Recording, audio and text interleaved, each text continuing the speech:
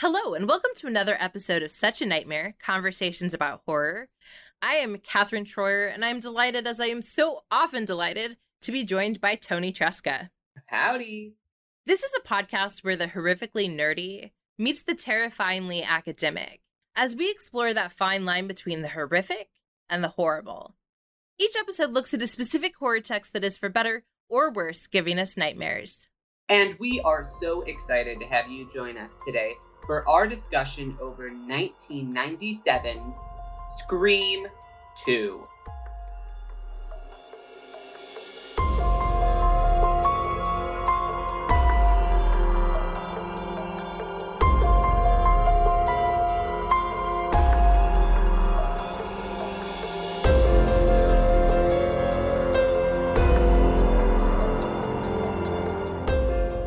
It's amazing to me when these films come out right on top of each other. These Scream films just came out back to back to back. And I guess that makes sense because the writer who wrote the original Scream, Kevin Williamson, when he Dawson's Creek? of Dawson's Creek fame, Kevin Williamson, and a guest of the Scream trilogy. Yeah, and this minor horror text that we're talking about. Yes. When he wrote the original Scream, he also had developed a 5-page pitch for both Scream 2 as well as Scream 3 to kind of entice the producers that they're buying not just a horror script, but a horror franchise. It's interesting that you say that because I definitely feel that Scream 2 feels connected in a way that you can tell they were like, but this isn't where the story ends. I'll be curious to know your thoughts once you've had a chance to watch Scream 3, because to me, that's my least favorite film out of all 5 of them. Mm-hmm. And it's my least favorite because honestly, it feels the least connected. It feels the most sort of shoved into, square peg, round hole type feel. So it's wild to me that this was an intentional conclusion to the narrative. To the trilogy. And I guess just a Scream disclosure, I've seen Scream 1 several times. This was my first time watching Scream 2, and I have seen the 2022 Scream, but no Scream 3 or 4 yet. And you've seen them all. I've seen them all. I've seen them all many, many times. And we go back to the adage of that we used for Nightmare on Elm Street, where a bad nightmare is still a good horror film. Yeah. A bad Scream is still a film I'm willing to watch. So, Scream 3, when we get to it, I'll still watch it and rewatch it. But I really like Scream 2 for so many reasons. And one of them is that you and I, in our Venn diagram of horror comedy, also really are fond of college horror comedy. That's true. We have we've Black Christmas. We really like the Happy Death Day films, and now I guess we both really like Scream 2, just to name a few of our college age horror romps that we love. Because there's something about college that it's the perfect liminal space, right? Yeah. Because you're not a quote child anymore, but you're not a quote adult either. You are, if you're that traditional 18 to 24-year-old college student. Right. There's all of this stuff that happens on college campuses that only makes sense on college campuses. And one of them is Greek life, right? It's a good example. Another thing is how the college theater circuit runs and operates. The fact that so much of this third act is set in a college theater feels particularly truthful. As a theater kid. It does. You're like, yeah, that makes sense that, this would lead to death and destruction. Yeah. In fact, I think the only part that feels inauthentic is that one of the theater kids wasn't the killer. Yeah, I was like, I honestly, although I may even argue that Liv Schreiber's Cotton Weary, he's a theater kid at heart. He's dramatic, a little drama king. I'm a huge fan of Liev Schreiber. And every time I see him in something, I'm just reminded that I need to see more of him. Mm-hmm. One of the shows I just can't believe I haven't started watching yet is Ray Donovan, which apparently has been on for 7 seasons now. And can you imagine 7 seasons of Liev Schreiber? But you're so correct that Cotton Weary. Again, I have to pause. If you listen to the Scream episode, you heard that I always want to call him Codden Mathers. Codden Weary, I want more from him. He's such a good character. And he's such an interesting character because he, like you said, he's a drama queen, but he also kind of deserves to be, right? Like, he was wrongfully imprisoned, and they make that explicitly clear, but yeah, I think we could pause a moment and be like, let's talk about how serious that is, that he has been, he just wants to have some retribution. And let's face it, the government is never going to give him restitution. Yeah, it's pretty wacky what happens to him. What happens to so many of these characters throughout. But before we get into that, maybe let's do a brief summary so that all of our screamers out there can scream along to this with the information of the plot. And as always, remember that we will 100% be spoiling things. So if you don't know who our ghost-faced killer or killers is, you should pause it right now. Watch the movie, because Tony's going to be spoiling it for us. Yay!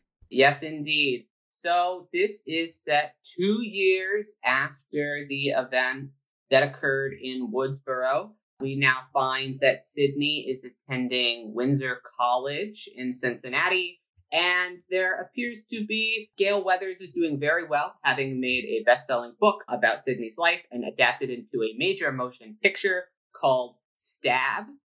Sound familiar to any horror franchise that we might be actively watching? No? Just me?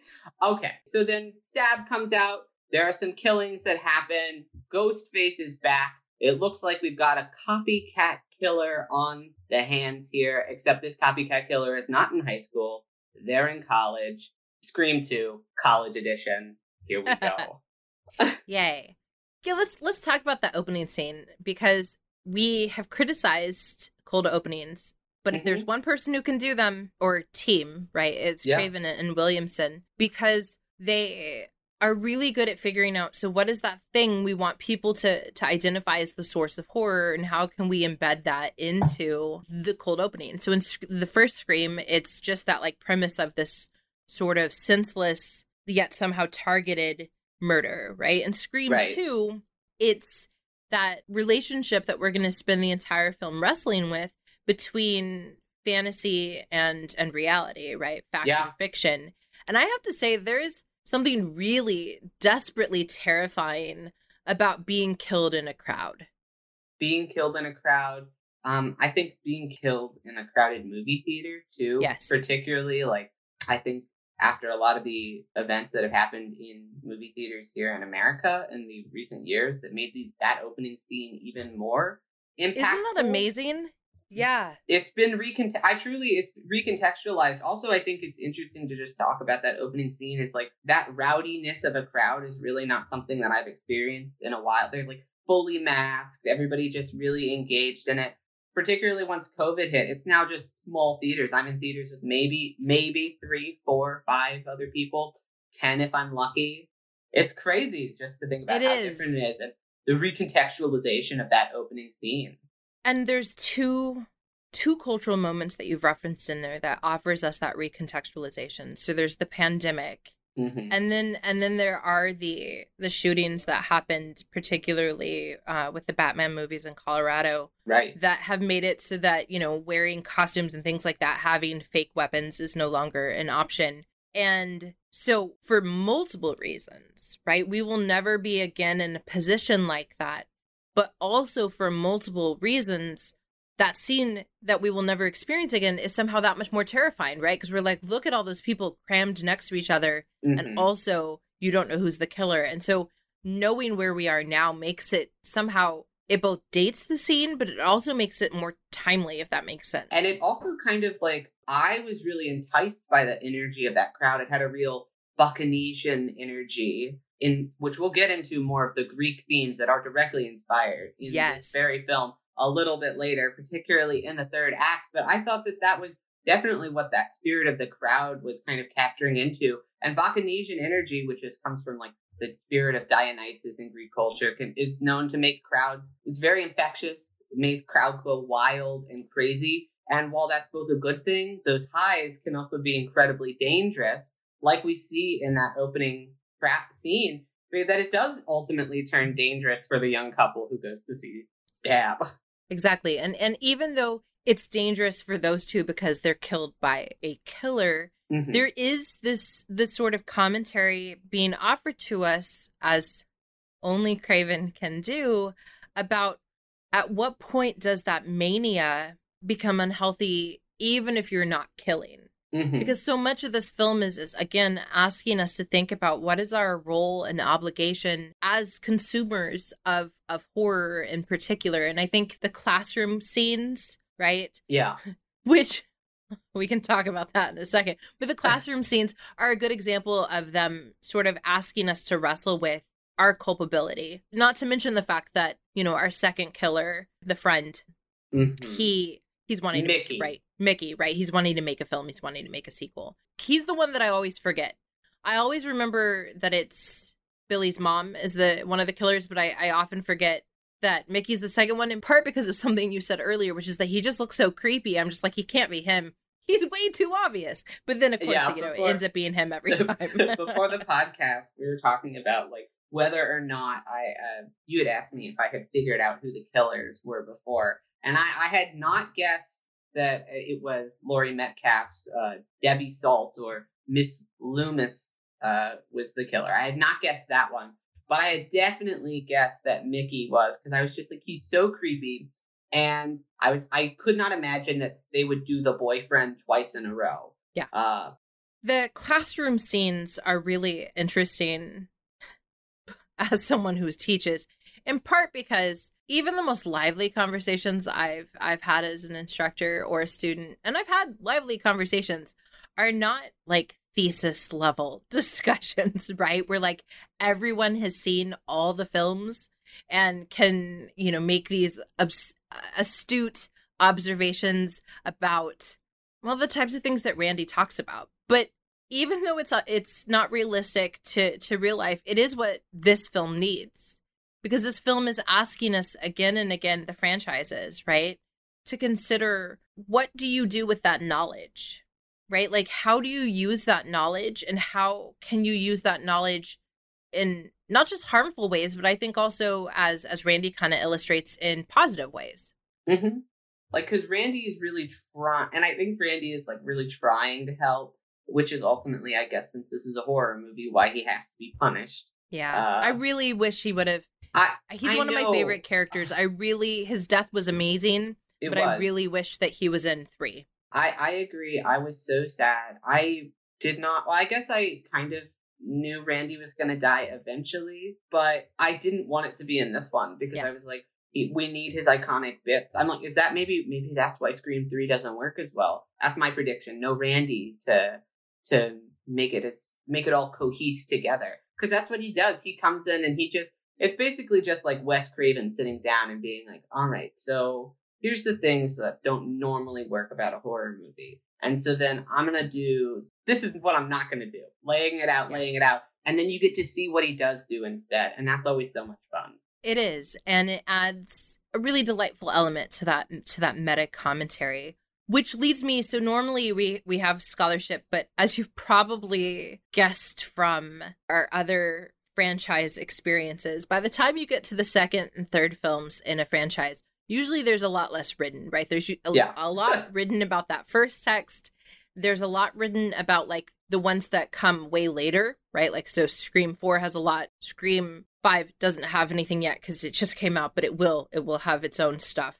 But 2 and 3 just kind of get lumped into trilogy stuff. And most of the trilogy stuff is really talking about the meta-narrative aspects, and also the issues of motherhood, right? And because there's so much about moms and sons in particularly the first 3 films that definitely deserves further examination. And it's interesting that in a film that is supposed to be about those college years where you're claiming yourself as an adult and sort of setting yourself free from childhood, that Mrs. Loomis comes on, right? And she's like, no, you don't get to be an adult, because once you're a child of someone, you're always that person's child. Even if they're a killer, even if they're, 60 years old, they're still, your baby. And that's a really interesting layer to add to Scream 2. Yeah, rest in peace, Freud. You would have loved Scream 2. Oh my gosh. And Scream 1, right? Because there's that line where Sidney's like, ew, you know, like, because he's like, my mommy left me. And, but yeah, Scream 2 really makes explicit, just in case you missed it, those Freudian levels. There is, of course, also this sort of Greek element. So Freud talks a lot about Oedipus and Electra and things like that. And Scream 2 does not have Oedipus, but it is still having another very well-known Greek play, the first play in the trilogy, the Oresteia, Agamemnon, which also has mother issues, right? Because the play is about Agamemnon has sacrificed his daughter Iphigenia, and then Clytemnestra is like, nope, you just killed my child. So she kills Agamemnon. And then there's also Agamemnon's father, who at one point cooks his brother's children and serves him his own children. So there's lots of like parental issues that the Greeks were real fond of. We're going to talk about this more in our spooky scrap, but I think, Tony, you're correct to kind of point out that, like, what a obvious way, but a really fantastic way to build this in, to remind us that we have always had mommy issues from the beginning. It's all Greek to me. Yeah. You've been holding on to that little chosen nugget of a pun for a while now. I can feel it. I saw the smile emerge on your face. You have a specific smile you do when it's time for you to say something terribly punny. And that's, I guess, just one of the downsides of only doing this as podcast form. You don't get to see, and you know what it reminds me of? It's the Jim Carrey version of the Grinch, like where it gets a little too big for your face, and I'm like, please stop, don't, whatever's in your mind, don't say it aloud, and then you do, and I'm like, oh, thank you, thank you for that. Let's talk about the mom, Mrs. Loomis, aka Salt. Debbie Salt, aka character actress, Laurie Metcalf, aka gift to our generation, inspirational actress. She's iconic in this.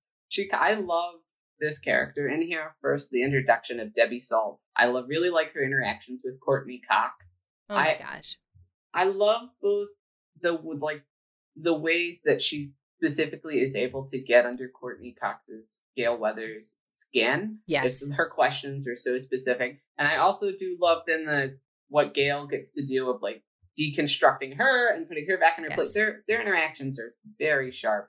And so several of the other women that Gale Weathers butts heads with in 3, 4, and 5 are characters that she's butting heads with in large part because of her perception of their relationship with Dewey, right?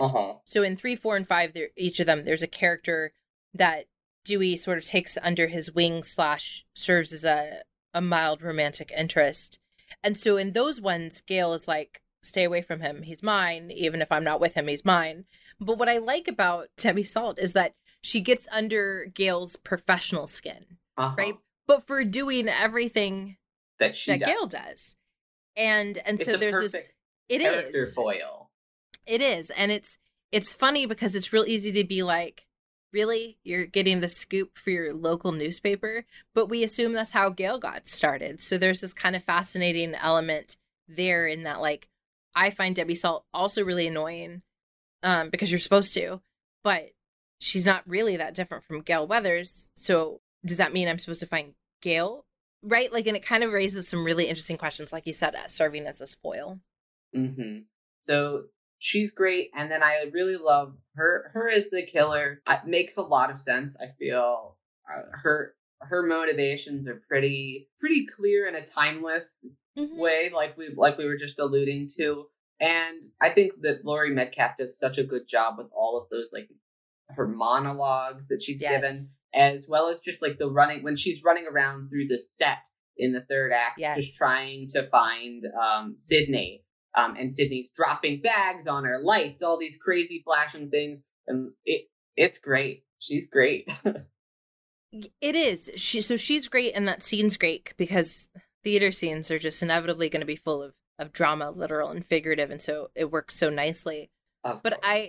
I think what I find so interesting about that character is that in the original Scream, we don't hopefully feel like Billy and Stu are okay or given permission to do what they do, right? Like you should read those characters as being in the wrong and entitled, and nothing about the like my mom and dad got divorced so I had to kill your mom and I'm going to kill you. Nothing about that should make sense to you. But Uh-huh. there is an element, and I'm not justifying the murder part, but there is an element where it makes more sense that Mrs. Loomis would blame her son's literal killer, which is Right? Sidney, and that, you know, especially if she hasn't been around her son, so she didn't see, you know, what an obnoxious little jerk he was, that she would be like, this is my baby, right? And he's Right. always under my protection. And I guess it also brings up like this question of like it really points out this vigilante justice that is kind of really Yes. that's popular throughout horror, particularly like the slasher genre. And it's asking that question of like what happens to the people you leave behind. Yes. Even the killers, like the killer leaves people behind too, unless they're Yes. just totally isolated. And in this case, he wasn't. And so when Miss Loomis comes back and is like talking, it's very into this fate concept of like, isn't it just so fitting that then you enact your version of justice based on your morals and what you believe to be right, and so you've killed this person. So now I'm here. I'm doing the same thing. What's the difference? And there's also tied into that element of vigilante justice is this gendered element of motherhood. Mm-hmm. So one of the things that comes up a lot in horror are presentations of what's known as the monstrous mother or the monstrous mother figure. And, you know, we've talked about this. We talked about it actually at length in our episode on the Babadook because that film is about motherhood. That's what it's about. Yeah. And that's what a lot of the scholarship was about too.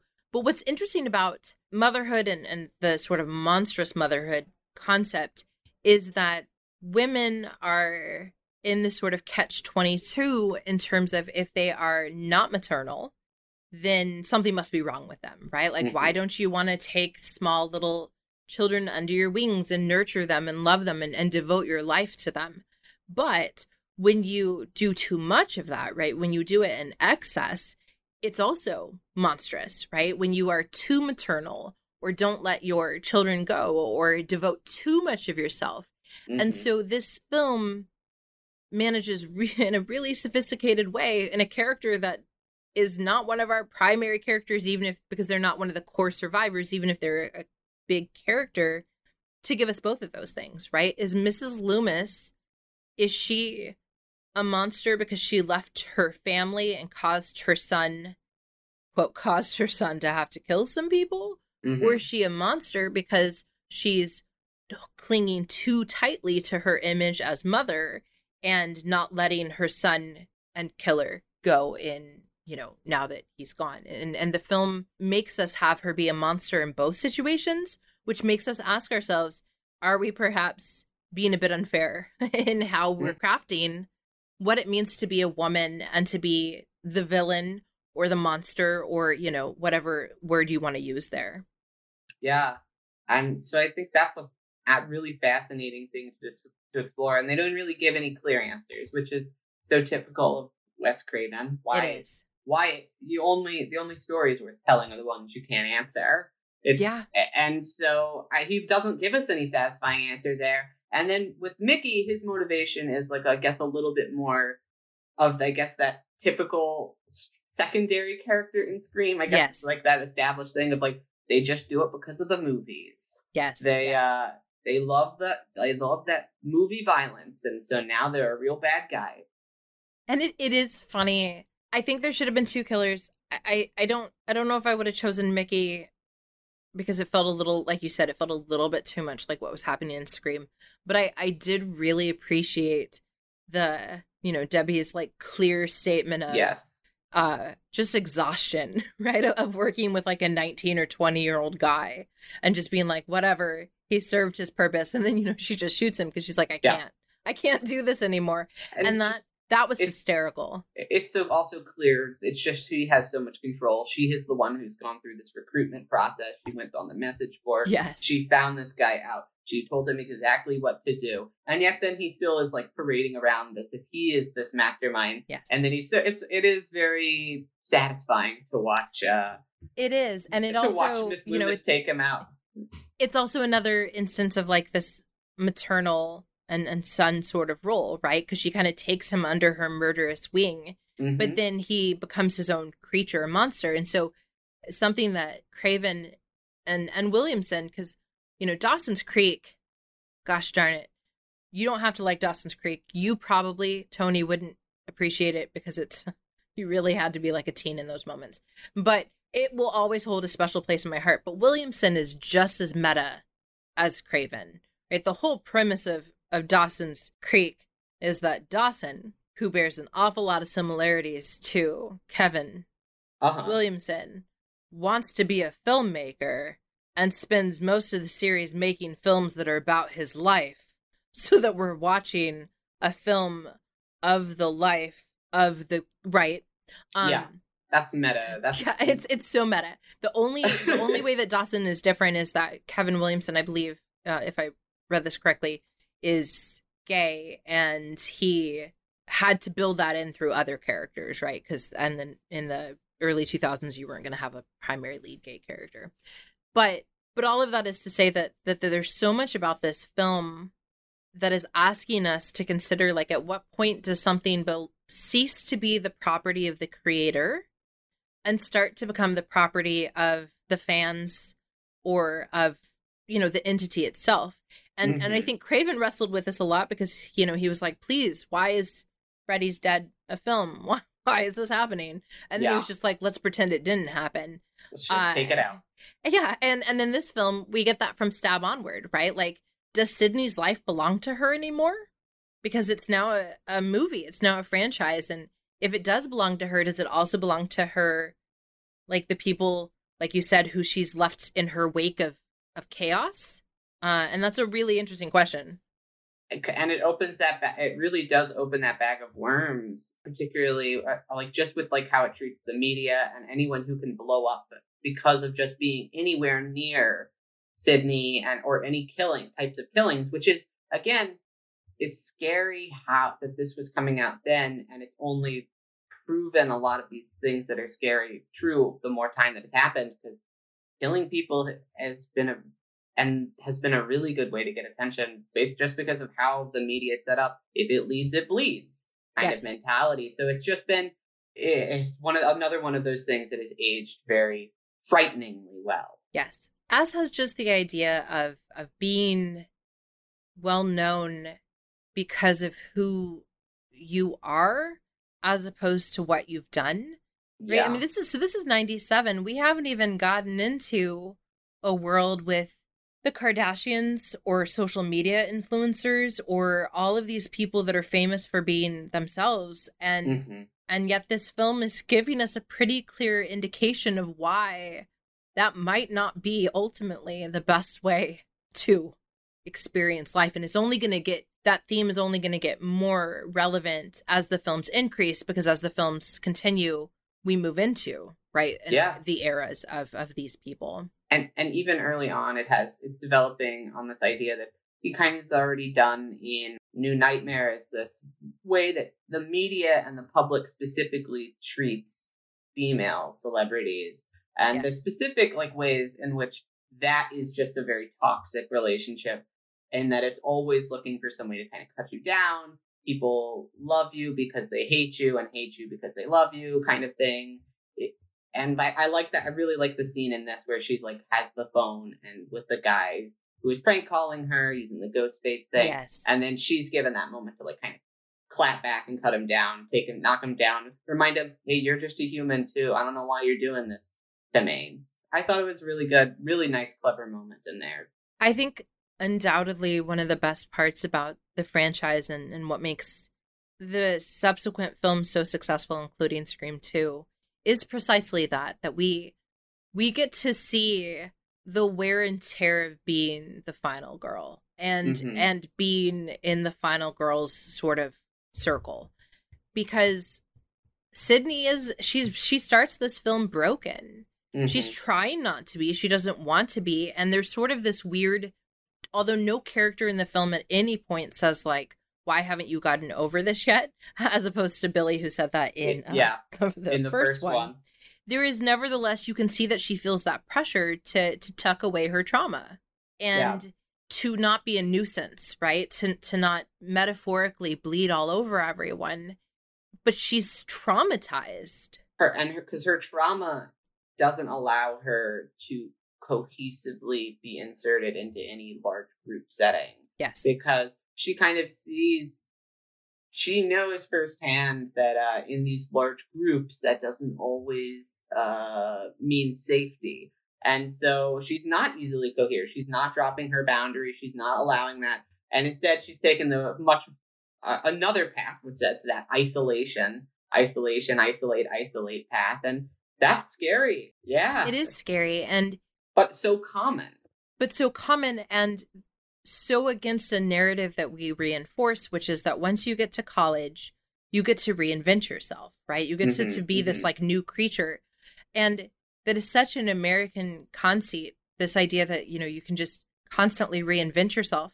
It's not that you can't, but you are going to carry with you the scars and experiences, better and worse, of where you've been before, and you should, right? If you don't, then you've made a mistake, right? Right. But this film is really struggling with that. Ultimately, again, one of the things that I do really like about where this film is, and this idea around that, is Sydney is also not right for isolating herself and cutting her off. She only is able to come, like, she's helped out by other people close in her life, eventually, that she will kind of let in later on down the film. And while she may have to carry out the final moments on her own, she does get that strength of, like, at least Dewey and Gale back on her side. And weirdly enough, also in some kind of twisted way, also Cotton.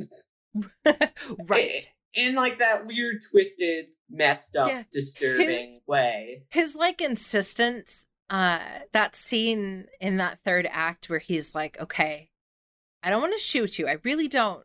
But would that be best for me? That sort of internal struggle he's having was really good, because he's not a good character. He's not a good guy, not really. And the film makes it clear that just because you were wrongfully imprisoned doesn't mean you're a saint. It doesn't mean you're bad either. And there's this really interesting struggle, but you're so correct that Sydney has to rely on people.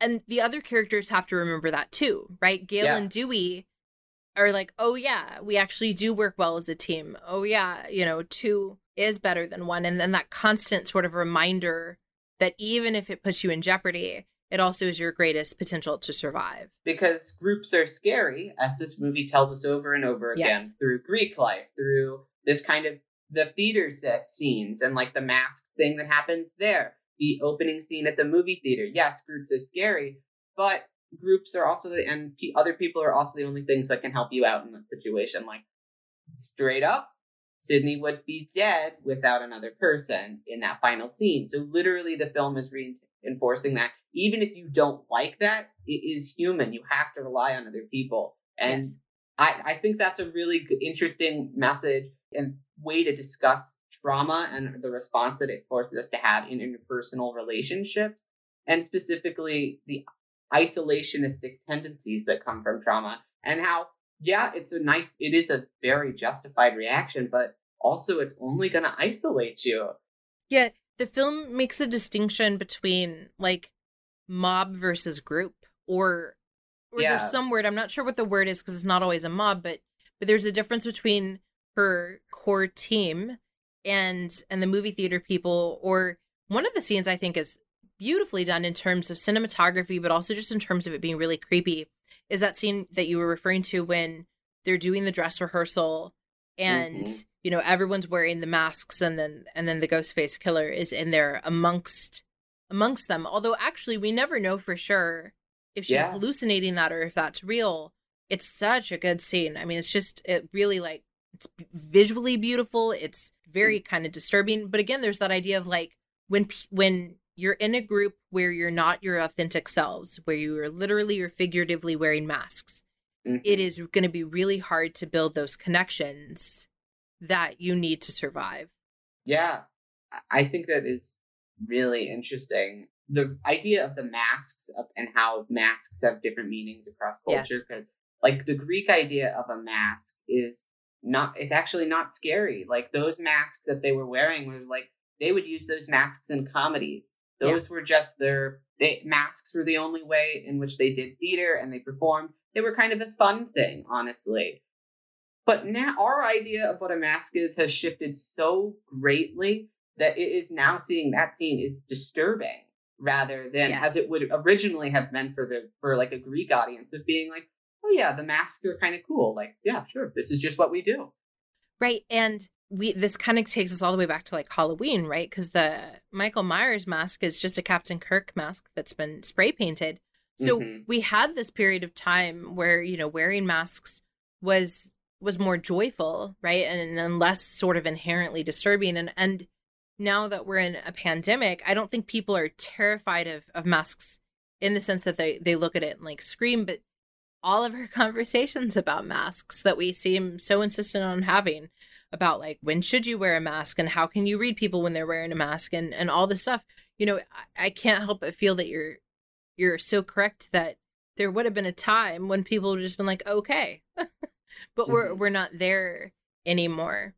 The last thing I want to talk about is you had mentioned something that you had found in your research, and that was that there were several changes that had to be made to things because of potential leakages, because again they had planned this sort of before the first film even came out, and that Craven sort of was making some gambles in terms of what was in the film for the rating purposes, right? Because he didn't want to get another NC-17. So would you just give some of that background for the film? So it got leaked out that Derek, the boyfriend, and Hallie, Sydney's friend in college, were actually the real killers. And then when that was leaked, they obviously that was switched to be Mickey and Debbie. I'm glad it wasn't the boyfriend again. I'm glad as well. Although there's a lot of speculation around this because there are also rumors that it was supposed to be all four of them at one point. Derek, Hallie, Mickey, and Debbie.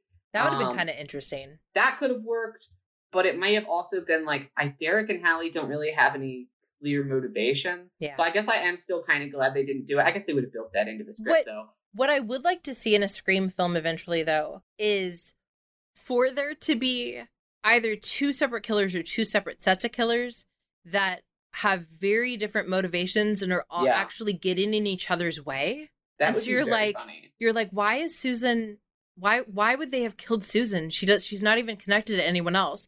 And it's like, well, she's connected to one set of killers, right? And then Billy... That would make a fantastic television show. Would. I know that they've already done a Scream TV show, but we could just pretend that they didn't, and we could just do this one instead. Yes. And instead of focusing on like the victims, you focus on the two team of killers. Yes. It's a totally different way for Scream. Anyway, okay. So if any producers want to do this, hit us up.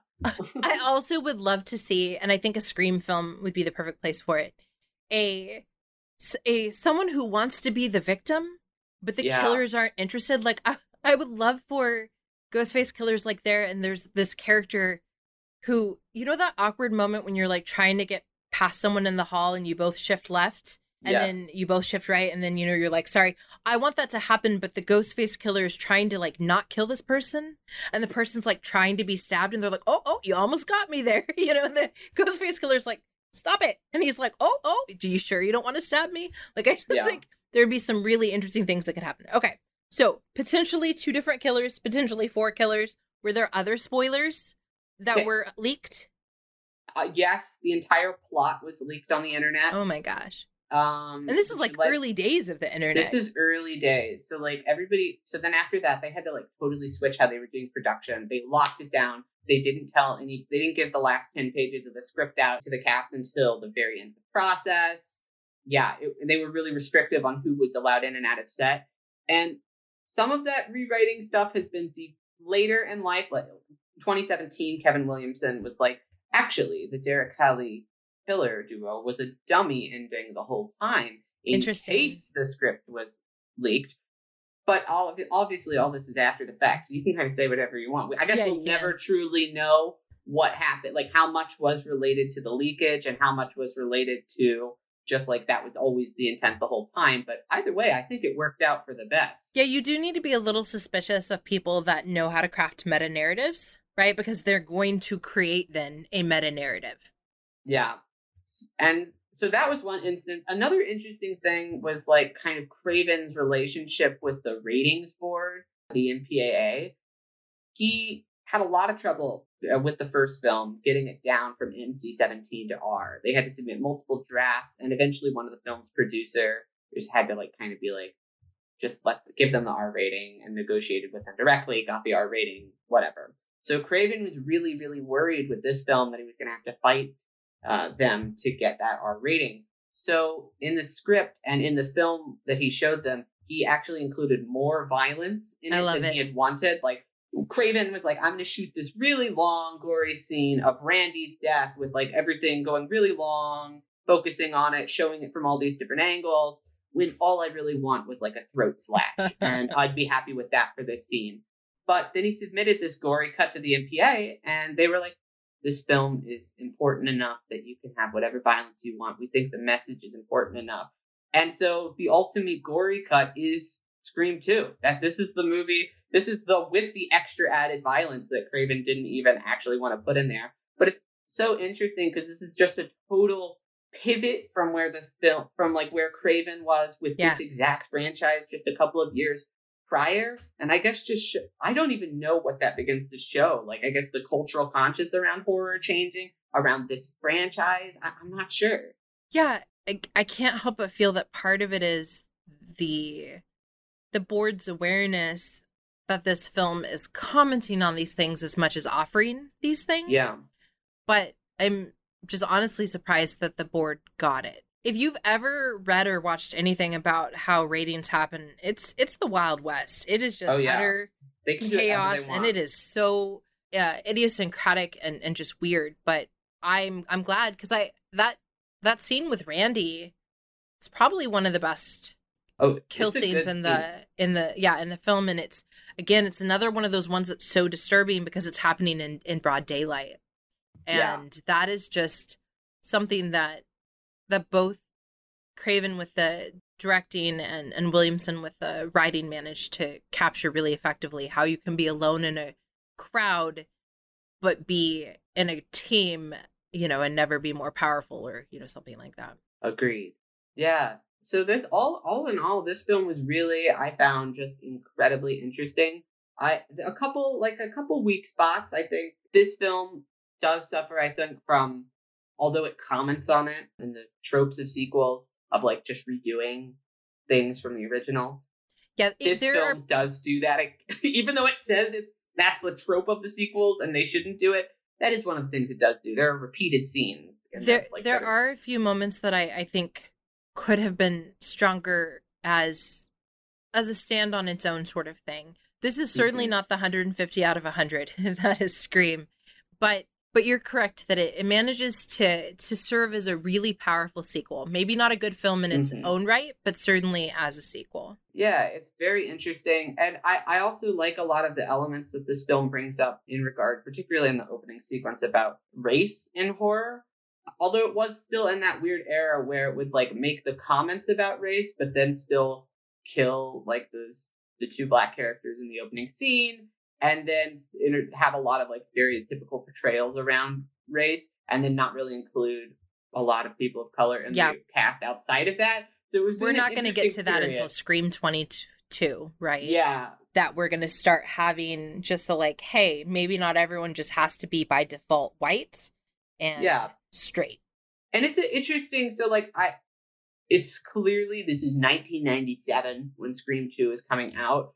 Just thinking about I wasn't even around. I was not around then, and just thinking about like how much the times have changed, even when in just my lifetime. I'm like, I understand times have come a long way, but it's still interesting to have that textual awareness, like in the script, that there is problems in how people of color, particularly Black people in American horror, are commonly portrayed and treated in horror, pop society, larger, all of these things. but then still also to repeat those flaws in your own film when you have that opportunity in the platform. Yeah, both Craven and Williamson are real trailblazers in so many respects, but I think the important thing to remember is that rarely can someone be a trailblazer in every respect. Yeah. And that's not great, right? Because when you're picking and choosing your battles, that means important battles are not being fought in that moment. But there is sort of this clear, like, hey, here's another thing. Could someone else pick this up so that we can go back to that? And I think that's an important part of the entire Scream franchise, is that you should watch these films as horror fans, but also as people that want to create horror. You should watch these films and instantly be like, hey, I have an idea, right? Yeah. That's what should happen. And I think that this film is like even a really good example of like using the limited impact that it does have, because those couple opening scenes that it has are some of the film's strongest scenes, like that does feature and is making direct, explicit commentary on people of color and Black people's portrayal in horror. I think those are some of the strongest scenes. So I'm really glad that they were included. And particularly in 1997, I'm really glad that they were doing some of this stuff. And it's interesting to see the development and how far we've come, even from that time, just now in terms of Black horror and the types of horror stories that were being made now.